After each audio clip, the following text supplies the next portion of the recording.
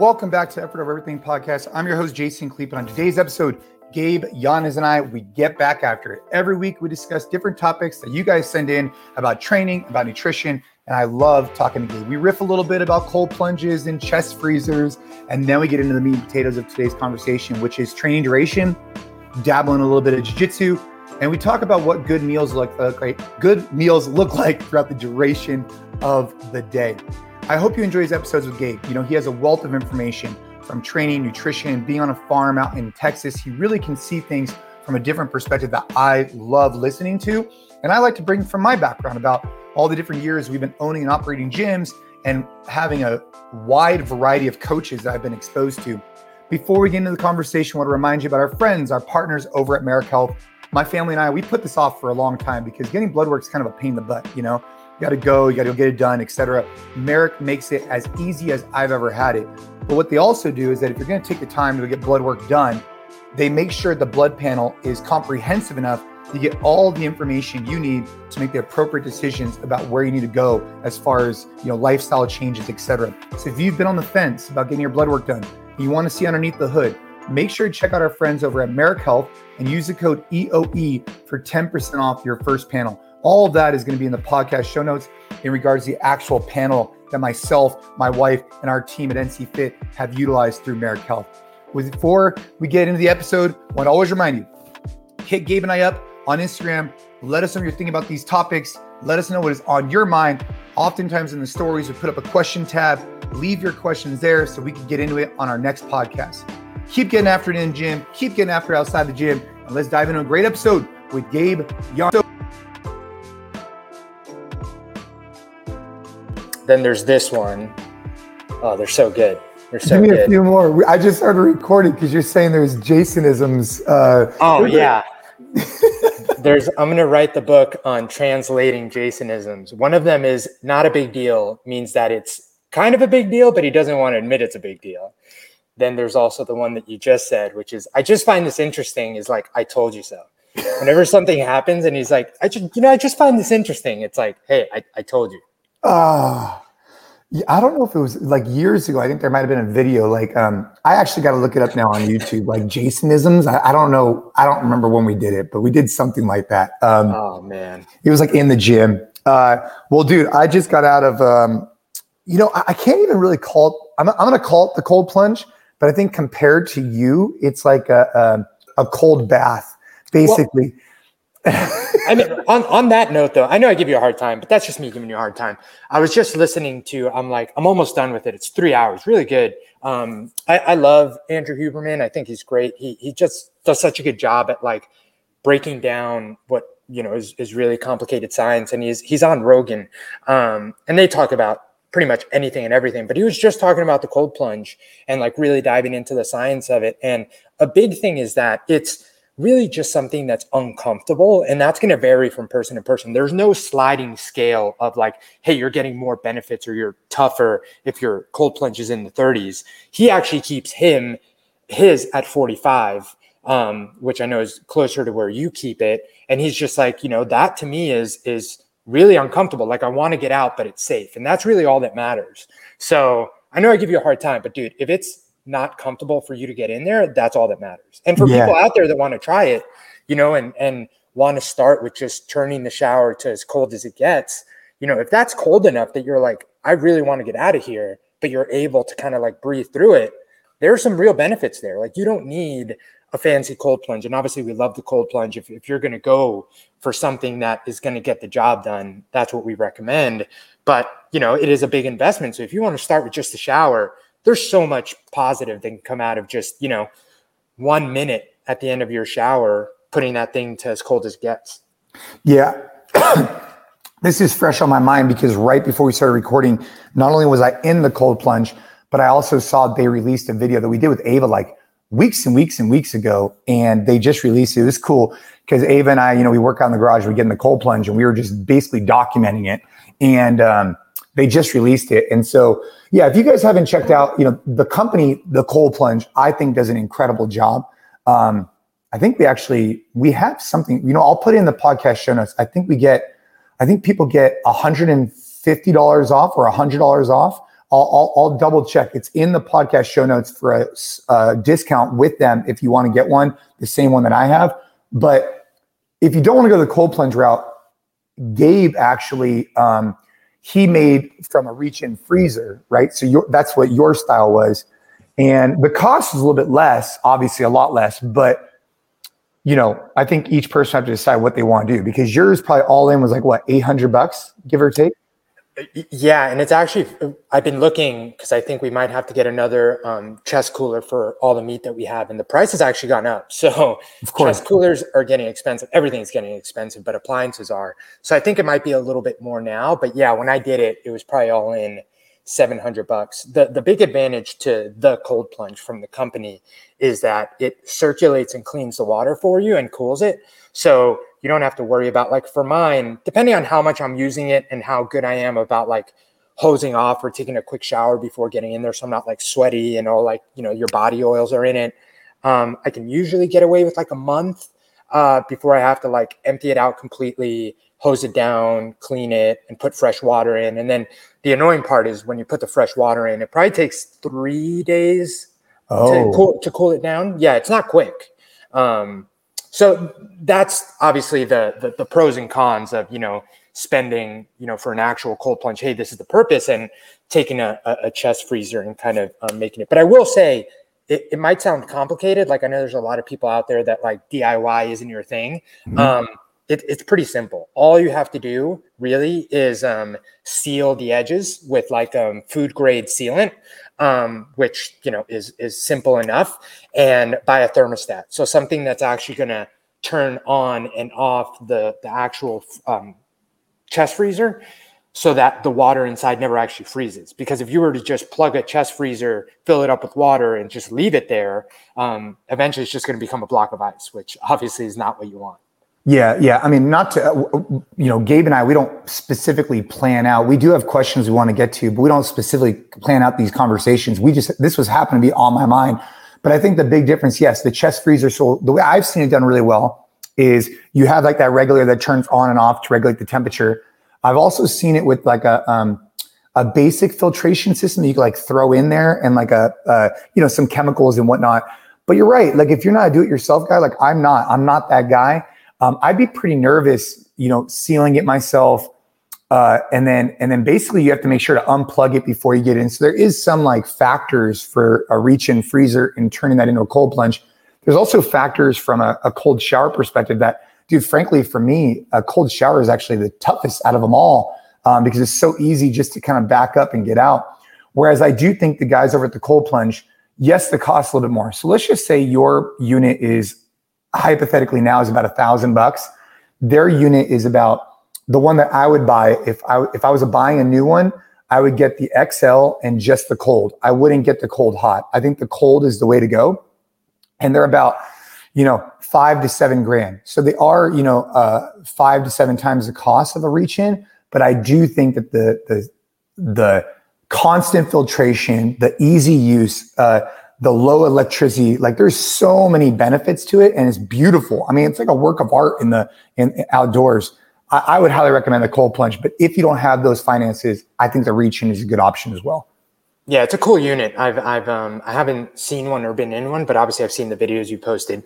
And it's like, I would love to get one day. And a big reason why I went and this is very unique to the kind of crazy life that I live, but a reason that we got the chest-in freezer too is like, at any given point, we might just need to pour the water out of it and stuff it full of, fresh frozen pork. So chest freezer is just something that I needed anyway. So it's just one of those things that, hey, if I'm not using it, if it's too much of a pain in the butt, like this is something that we absolutely need on the farm.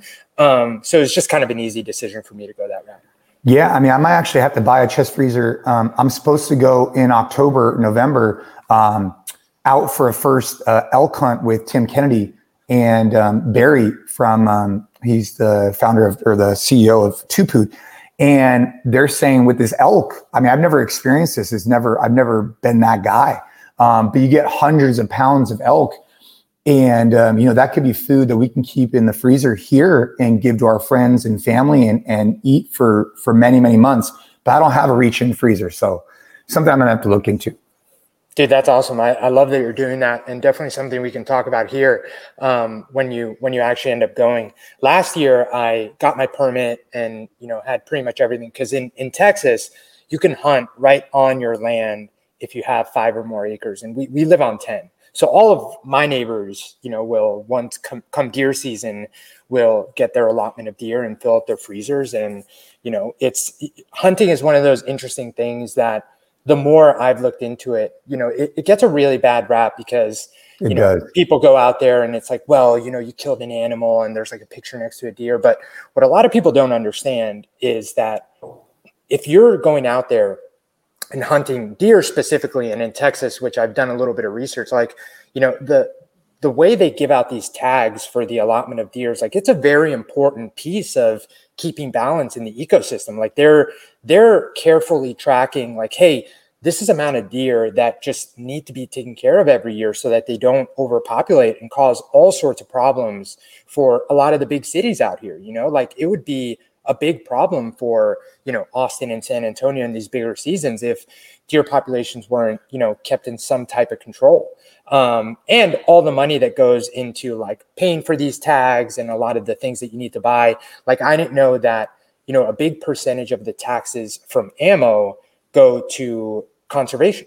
And, all of the money that like maintains a lot of the federal lands and the parks and all of that stuff, all of that is paid by expenses that go from wildlife and hunting. So there's a lot more that goes into it than, hey, just you're taking the life of this animal. And when it comes to hunting elk and deer specifically, like all of my neighbors here doing how I'd like to this year, like my goal is to then have food to feed, my family, and super nutritious food that is so much more humane and healthy than going to the supermarket and buying some bacon or buying some burgers, which everyone is okay with doing.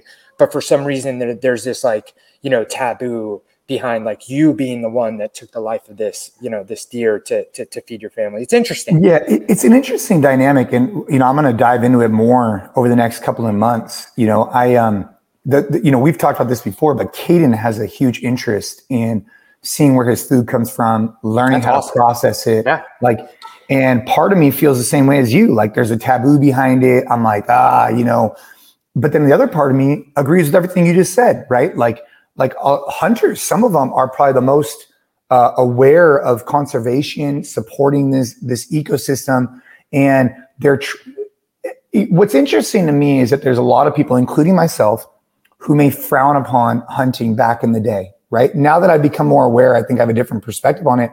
But if you're prepared to go and eat different types of meats, like how do you think that process occurred?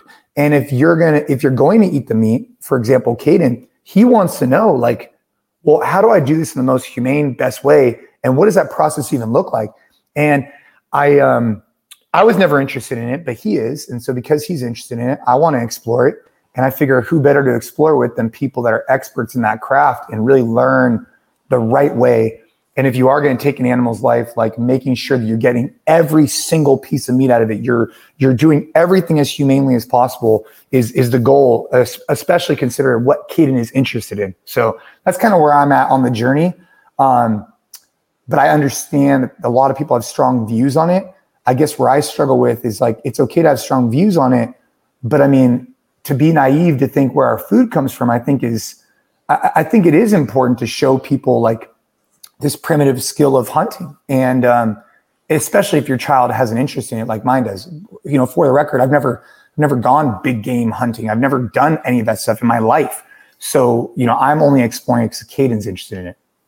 Yeah, that's awesome. And this is a rabbit hole, man. I can go. It's a huge rabbit hole. I can go super deep down this rabbit hole, but it's really cool you're going on that trip. I can't wait to hear about it. Yeah, man. Where are you going? Somewhere in Texas. I don't know. Oh, it's in Texas? Okay. Yeah. I'll keep you posted on where we're going. I know people go to Colorado and all sorts of other different places for elk, especially. So I was just wondering where you were going. Yeah, I mean, I'll be competing at. I haven't gotten the official invite yet, but I'm 99.9% sure I'll be competing at the Rogue Invitational and the Legends competition, and then I'm actually just going to end up staying out there, I think, and just staying and then going, to experience the elk hunt. So I'll have to keep you apprised of that. That's but awesome. I did want to dive into, we've been on social media, on my channel in particular, Jason Kleep on Instagram. We've been putting up these little like stickers for questions people have. And in particular, we've been working with nutrition questions, more towards you, and training questions more towards me. And one of the questions that we got this week, which I thought was a good question, and we'll kind of start here, is that this gentleman, he says, I typically start off the morning doing cardio and lifting fasted, which is very similar. For me, I do a lot of cardio, in particular in the morning, fasted. I don't generally lift in the morning. I don't know why, but anyways. So this gentleman says, I typically do cardio and lifting fasted. What are good meals for the rest of the day? So I guess the question for you would be, if someone's wake up in the morning, maybe, typical situation like for me is cup of coffee, cardio. Well, in this case, this person does cup of coffee or whatever, cardio and lifting. What should they be eating for the rest of the day? Let's start there, huh? Yeah, I mean, I've played around with, like full-blown intermittent fasting. I've done like some longer, I only did this once, but me and Ariel both have actually done like a full 3-day fast. So super familiar, at least anecdotally, with, starting off the day with not really eating anything, training, waiting until later in the day. And I know this is kind of an unsatisfying answer, but it always comes down to like, it just depends on your goals, right? Like if you're trying to build muscle, it's definitely not the best idea for you to be doing fasted training. Now, if you're just trying to maintain and feel great and you're working out super early in the morning, I get it. And that might work for you and you don't want to train on a full stomach, but that's kind of just the things you have to keep in mind that, like if you're trying to get stronger, you probably want to fuel up before there's workouts, or you're just not going to get the best of it. Even if that means like, carb loading a little bit at night before you go to bed so that you can kind of fast in the morning. Now, usually when people ask questions about like, hey, I'm fasting, I'm doing fasted cardio, fasted stuff, they're usually trying to lose weight or burn fat. So if that's kind of where this question is coming from, I think that, as long as you don't feel that your workouts are suffering, great. And then to get to the second part of the question, like what meals to eat for the rest of the day, there's still something to be said about wanting to get both carbs and protein, especially close to after you work out. Now, one thing that I've read a lot about recently, and I've seen like this quote unquote myth get busted is, and I don't know if you remember this back from like your Globo Gym days, but the anabolic window of like, hey, you have 30 minutes after you're done working out, right? Like you got to get. You'd have people sprinting upstairs, upstairs to get their protein shaken. I'm like, all right, bro. All right. Yeah. It's like, if you go past 30 minutes, like the window shuts and like, you might as well have not worked out. Like that is apparently, according to like a lot of the science or a lot of the smarter people than me that I follow, complete like hogwash. Like, is there a period after working out where, you can stimulate muscle protein synthesis a little bit more than other times? Yes, but it's nowhere near as short as 30 minutes. Some people say it's like more close to like 2 hours to 3 hours. So basically all that means is definitely prioritizing getting enough protein the rest of the day, especially if you're skipping on breakfast and doing your first workout fasted, and really making sure that you're getting a high protein meal, the closest one after your workout, even though it definitely doesn't need to be like immediately after your workout. I can't remember the exact statistic, but I want to say that after a workout, I think your body, because you back in my conventional gym days, you're totally right. You'd have people and there'd be like these RTD, ready to drink. Yeah, RTD, like protein shakes. And they'd have, 50 grams of protein, 70 grams of protein, 30 grams of protein. And I remember reading a few different places that your body can only absorb so many grams of protein in a given time. Do you know that off the top of your head? Yeah. So this was another myth. Is this another Mythbuster or what? Yeah. So Lane Norton is a really good follow for a lot of this stuff. I get a lot of this stuff from him because he does a really good job like diving into like, hey, this has been a belief and here's why the science says that that's not necessarily the case.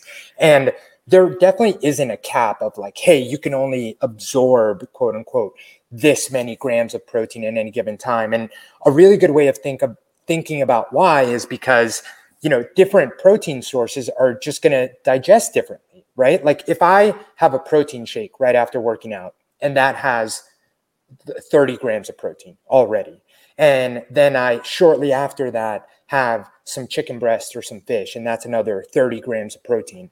Yes, I just ate 60 grams of protein at that one time, but you have to understand that the shake is going to break down and get into my system a lot quicker than the slower breaking down animal protein. So it's not like, protein goes down the hatch in your mouth and then it's all of a sudden in your stomach. And then, there's like a 30-gram hole and whatever goes through that hole goes through right. And then the rest doesn't. Like that's such a silly, oversimplified way of thinking about it.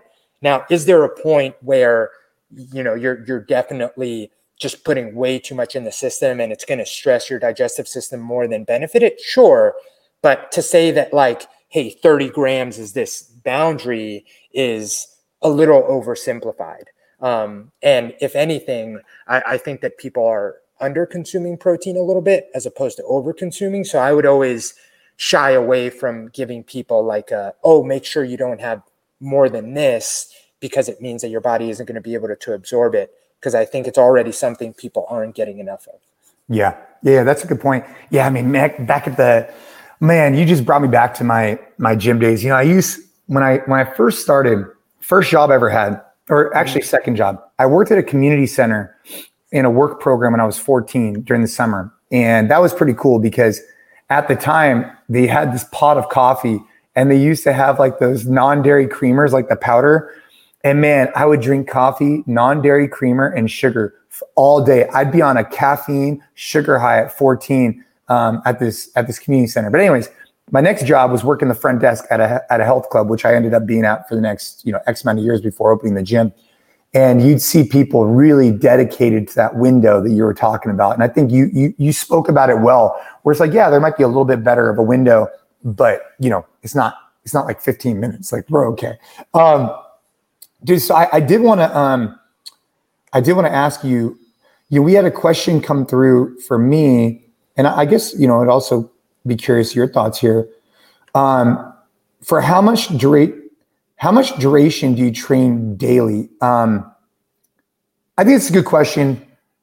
We've talked about things like this before, but my training kind of goes in ebbs and flows a little bit, but I guess not really, actually. I shouldn't say that.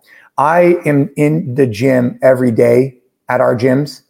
And in general, I jump into class pretty much every day I'm in the gym. Now, I'll give you an example of how something's kind of skewed with my training duration. So like yesterday, I was filming at the gym and I'm walking, I finished filming and I walk through the class and they're about to get ready for their workout.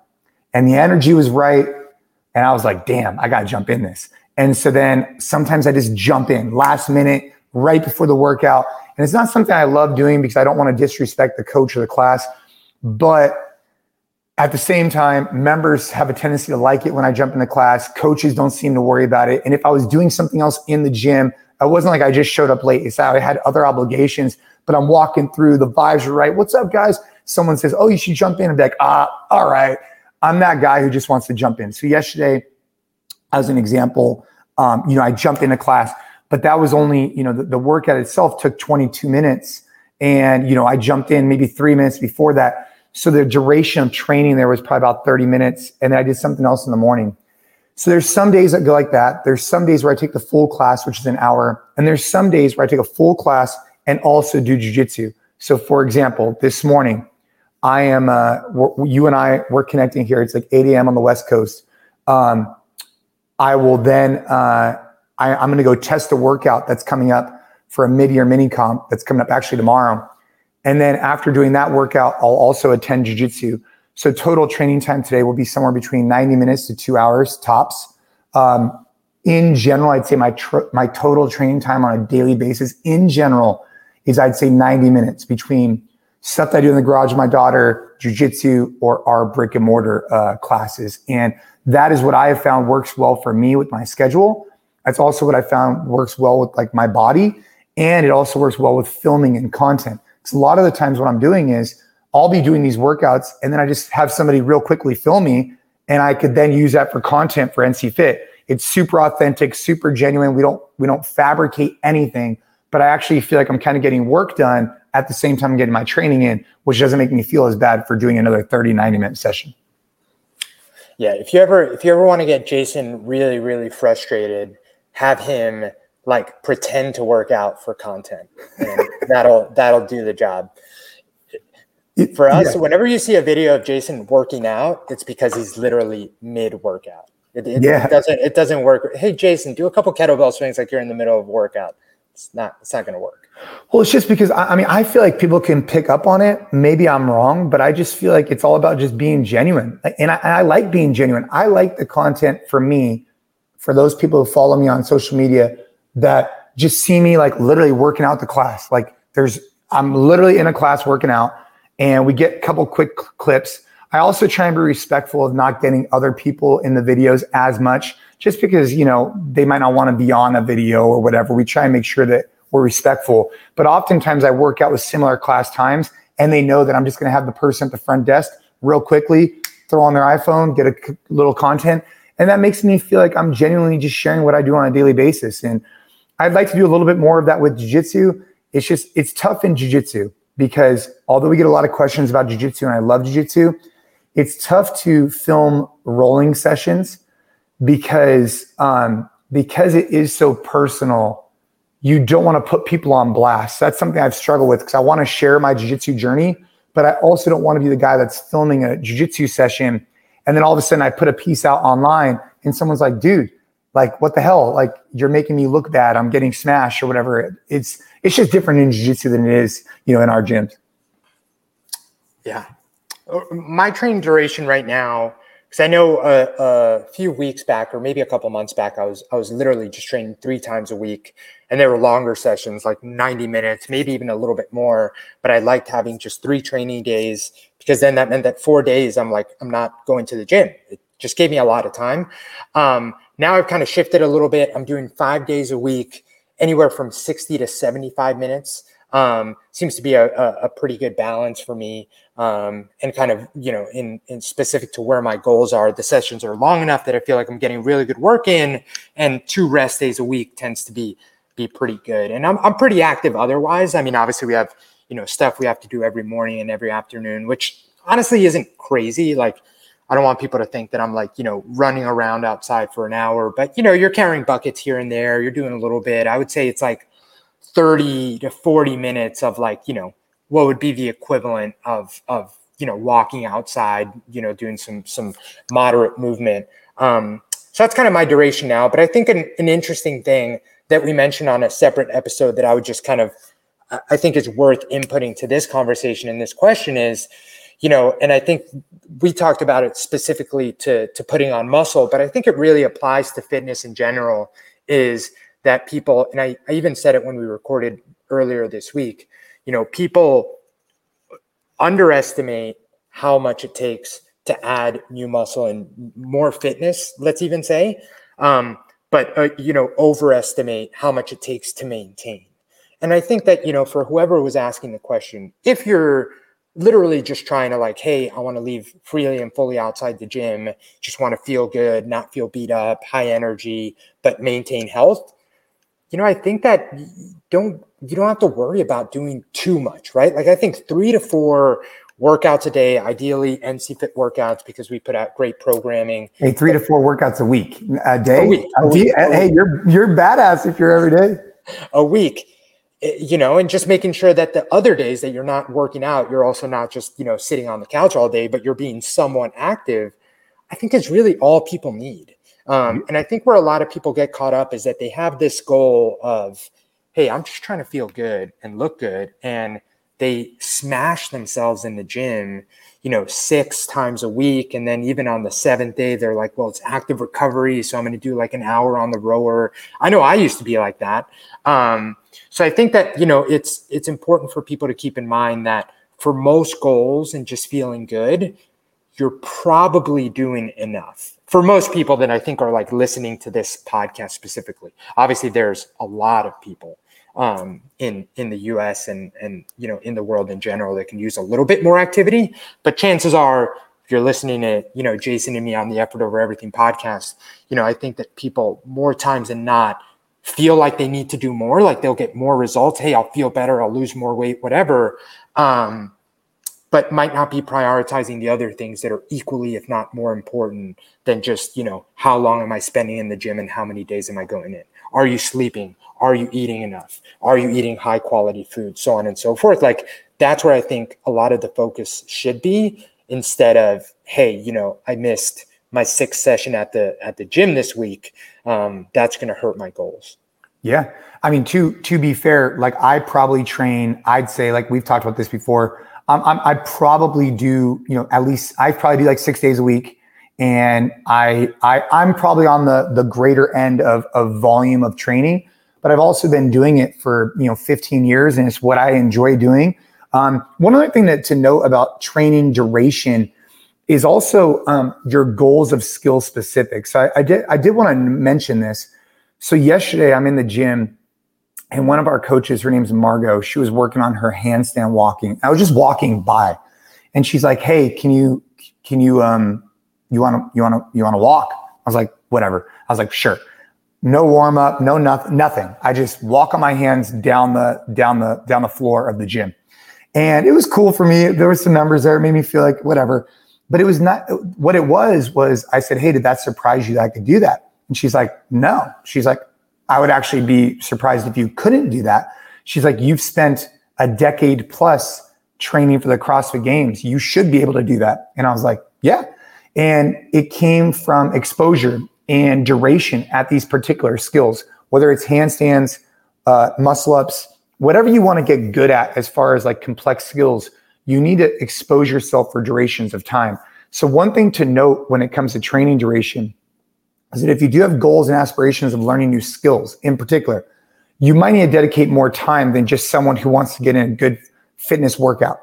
And that also goes for jiu-jitsu. So for example, if you want to get better at walking on your hands or double unders or any complex skill, you have to spend, many minutes a week, a month, a year to develop those skills. And they're not necessarily exhausting on you. They're not necessarily fatiguing, but they're definitely allocated times where you say, "Hey, for the next 30 minutes, I'm going to work on my rope climb. I'm going to work on my this." Because if you ever want to develop any competency anywhere, you have to put in time for there. And that same thing goes for jiu-jitsu. And that's one of the things that does take up more of my time, is that if I want to try and win Master Worlds, if I want to try and be good at jiu-jitsu, the challenge is I can't just go in there and do aggressive rolls for 15, 20 minutes and leave. I need to work the skills and connect the brain with the body. And so that does start to push out your duration, which is a factor to take into consideration if you're looking to learn new skills, is that your duration of training will increase, but not your necessarily duration of like high intensity training. It's more your low intensity training that goes up. So just want to acknowledge that for anybody who's trying to learn new skills, make sure you have the time to allocate to really get after it. Otherwise, you're just going to kind of feel like you're on this hamster wheel and you're never going to see progress. You need to expose yourself every single day for a few minutes until you see results.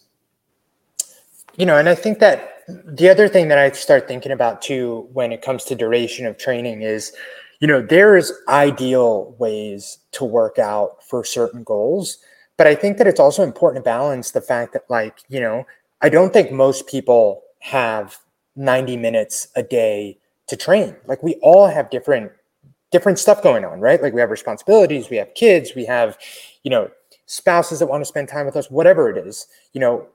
I think it's very few people out there that have the kind of freedom to, spend as much time as they want in the gym.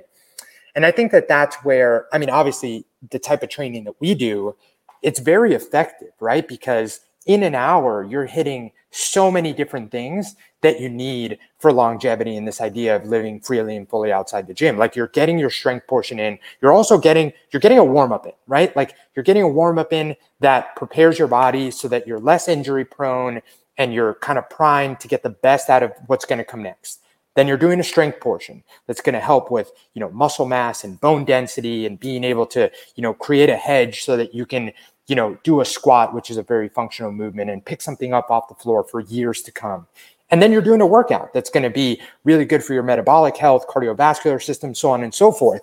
And I think that, the efficiency there is that if you're just going to the gym and you're kind of left to your devices to try and hit all those different points without direction and a coach and structure, you can easily spend 90 minutes to 2 hours at the gym. Or you just don't get all those things done, right? Or you do just have an hour to go to the gym, but all you do is a strength piece, or all you do is a conditioning piece, and you don't get all the value that you would if you have a coach and the structure of a program, not just a program, but also a class that you can go to, like we offer at the Bay Area, that'll lead you from minute 0 to minute 60 and make sure that you hit all your bases, and you hit all your bases safely and effectively. Yeah, I mean, starting a clock is a great way to do this because it holds you accountable to staying on that timeline. That's something I think a lot about with jiu-jitsu, though. I love talking about jiu-jitsu and training, but is that most jiu-jitsu classes are 90 minutes. Some of them even go as long as 2 hours. And the reason why they're 90 minutes is because traditionally it's like a warm-up, it's a bunch of skill work, and then it's sparring at the end. And I do think that is a factor in jiu-jitsu that does hold it back from becoming even more and more mainstream, is because there is this time commitment associated with it because it takes so long to develop the skills.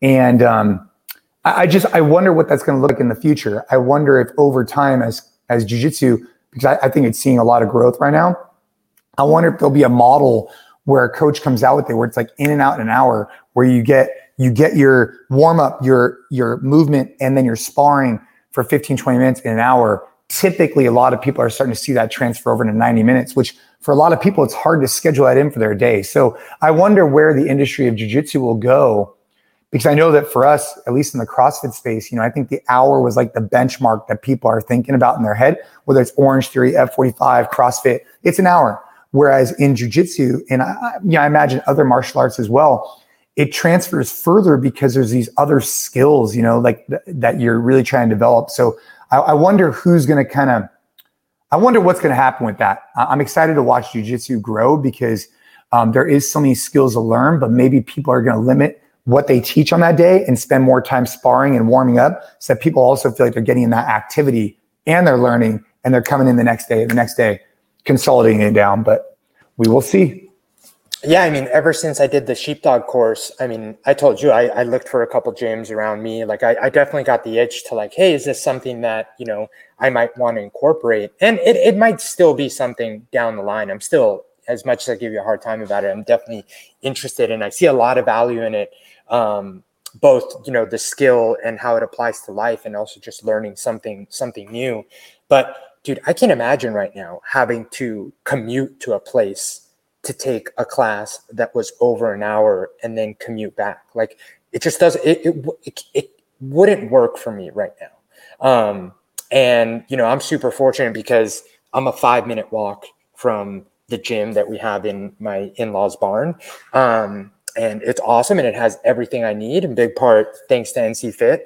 But man, like, I can't even imagine having to commute to a gym to do that if that was like a 15 or 20 minute commute. Because the beauty of being here too is that, like, if something happens or I have to, like, the dogs are chasing a chicken or something, like, I'm here, Yeah.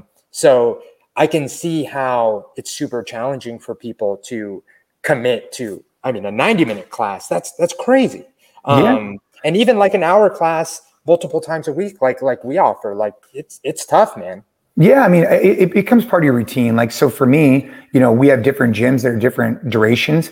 I actually I love going to our gyms. I love it. I love being around our members. I love being around our coaches, but I love being in the class environment. That inspires me. So, like, there's a ton of pros to being at the garage, right? And it's a convenience factor like you're talking about, but there's also a ton of pros to, like, setting some music, being in the car 10, 15 minutes, putting yourself in the right headspace, going into an environment, getting after it, and then leaving. I get a lot of value from that as well. It's funny when I would coach all the time, I still coach probably on once a week, but when I was coaching all the time, I used to, we opened a location in San Francisco with the Bay Club. You remember, I think you remember that one. That was before me. Yeah. Okay. Yeah. We had a location in San Francisco. And I remember for a while, I was commuting up there for 5 a.m. classes because I really wanted to be present at this gym as we launched it. And at first, man, I looked at this commute as I was like, fuck, like I gotta, like, dude, I was waking up like at 3:30 to get there and blah, blah. I'd look at it as a negative. And then all of a sudden I'd realize, like, when I started the commute, I'd be in like a certain mood. By the time I got to the gym, I had an hour. Like, that's a pretty long commute. It was like an hour and 10 minutes. I was already a cup of coffee deep. I had been, listening to either a podcast or music, getting my mind right. And I would really go into that gym and feel like I was ready to put on the best class possible. And it started to be like this kind of thing where I actually enjoyed that little commute because it got my mind right for coaching. I was able to get prepared for it. So anyways, I guess what I'm trying to say is a long-winded way of saying, like, depending on what you have to get done and what your options are, you could find a way to make it positive if you want to. I personally enjoy the class environment, but I understand that it's not for everybody all the time. But if you can make it a couple of days, like, dude, the energy's just fire. I can't wait for you to come out here next month and jump in. Dude, I miss the class. I 100% miss the class environment. It just, it's one of those things where I don't miss it enough for the convenience. And obviously, like, if there was an NC Fit gym around, it'd be a no-brainer. And when we first moved, we checked out the 2 local gyms. And there's one, Aftermath Strength, give them a shout out here, that my parents go to and that my sister coaches at. It's a great gym, great community. It's a little far, and just the times that they have class, because, I do live in a relatively small town, so it's not like there are classes all the time. It just doesn't work out this second. But no, I definitely miss it. And I love jumping back into class when I'm visiting NC Fit and throwing down. It's fun. Yeah, dude. Well, we got a lot to unpack. We got a lot to keep getting after. Each week, we'll just kind of be hitting a couple questions, talk about what's on our mind. I enjoy chatting about these things. The hunting one's interesting. We'll have to keep positioning it. What we'll need to do? We'll bring somebody on the podcast who's like a really like phenomenal hunter. Let's do that. That'd be really fun. Yeah. Yeah. I mean, or even like Andy Stump or any of these guys, right? There's a lot of people that are getting into, you see a lot of carries over. It's interesting. You see a lot of carryover between CrossFit, jiu-jitsu, and hunting. I see a lot of this carryover. And so we should talk to somebody though about these things, because I'm surely not an expert on hunting. I've never done it. And so it'd be nice to talk to these guys. Yeah. I'm far from an expert, even though I tried and failed last year. It was funny. So last year, I'll kind of wrap us up with this story. I had everything ready, and I started buying some deer corn. So all my neighbors, what they do is they have a deer feeder, and they like condition the deer year round to, and a deer feeder is essentially just an apparatus that'll spit out grains or corn or whatever at a given time of day. And it just trains the deer to like be at your property at a given time, so that, come hunting season, you reliably have deer there at a given time, and you go out and get a deer.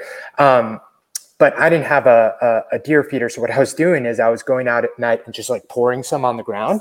And it just like, it didn't work out well. And then whenever there were deer, because they would like run through to kind of get to my neighbors, like our dogs chase them away, because we have, like dogs that are outside all the time. So it wasn't an ideal situation at all. But this year, I'm going to get a deer feeder. B, I'm going to get, or probably get, I'm probably not going to build. Like I want to put up a little tree stand out in the back far enough where like I can sneak out there and the dogs won't follow me. So that's kind of my plan. I'll let you know how it goes. Dude, I think there's like I said, there's so much to unpack there with what is legal to, harvest, what is not, how do you process it? I mean, there's just so much. It's, oh man. Yeah. Yeah. Let's keep chatting about this, because actually it could be an interesting podcast series of like, beginners, like lessons learned, right? Like what would we do different? And I do think like the secret for me is identifying people that I know who really have an expertise in this and leaning on their expertise, because I surely do not know what I'm doing. And this is not one of those things you could just kind of kind of mess around. It's, especially if my son has an interest, I want him to learn the best way from the beginning. Just like we've been doing with him and firearms training with the local police department. We've been taking him there for years, learning that. So anyways, all right. Well, hey, Gabe, always love chatting with you. If you're, an athlete who wants to train with us, the same workouts we do on a regular basis, make sure you check out the NC Fit app. And if you're a gym owner who loves listening to us chatting about this stuff, and you haven't checked out the NC Fit Collective, I think you're personally missing out on things. We are just launched with Push Press. We are through Wodify. We're through Sugar Water. And we have our own NC Fit Collective app. And so if you're looking for the world's best session plans programming, make sure to check us out, the NC Fit Collective. Keep training hard, keep getting after it, keep putting in the effort over everything. And we'll see you guys again next week.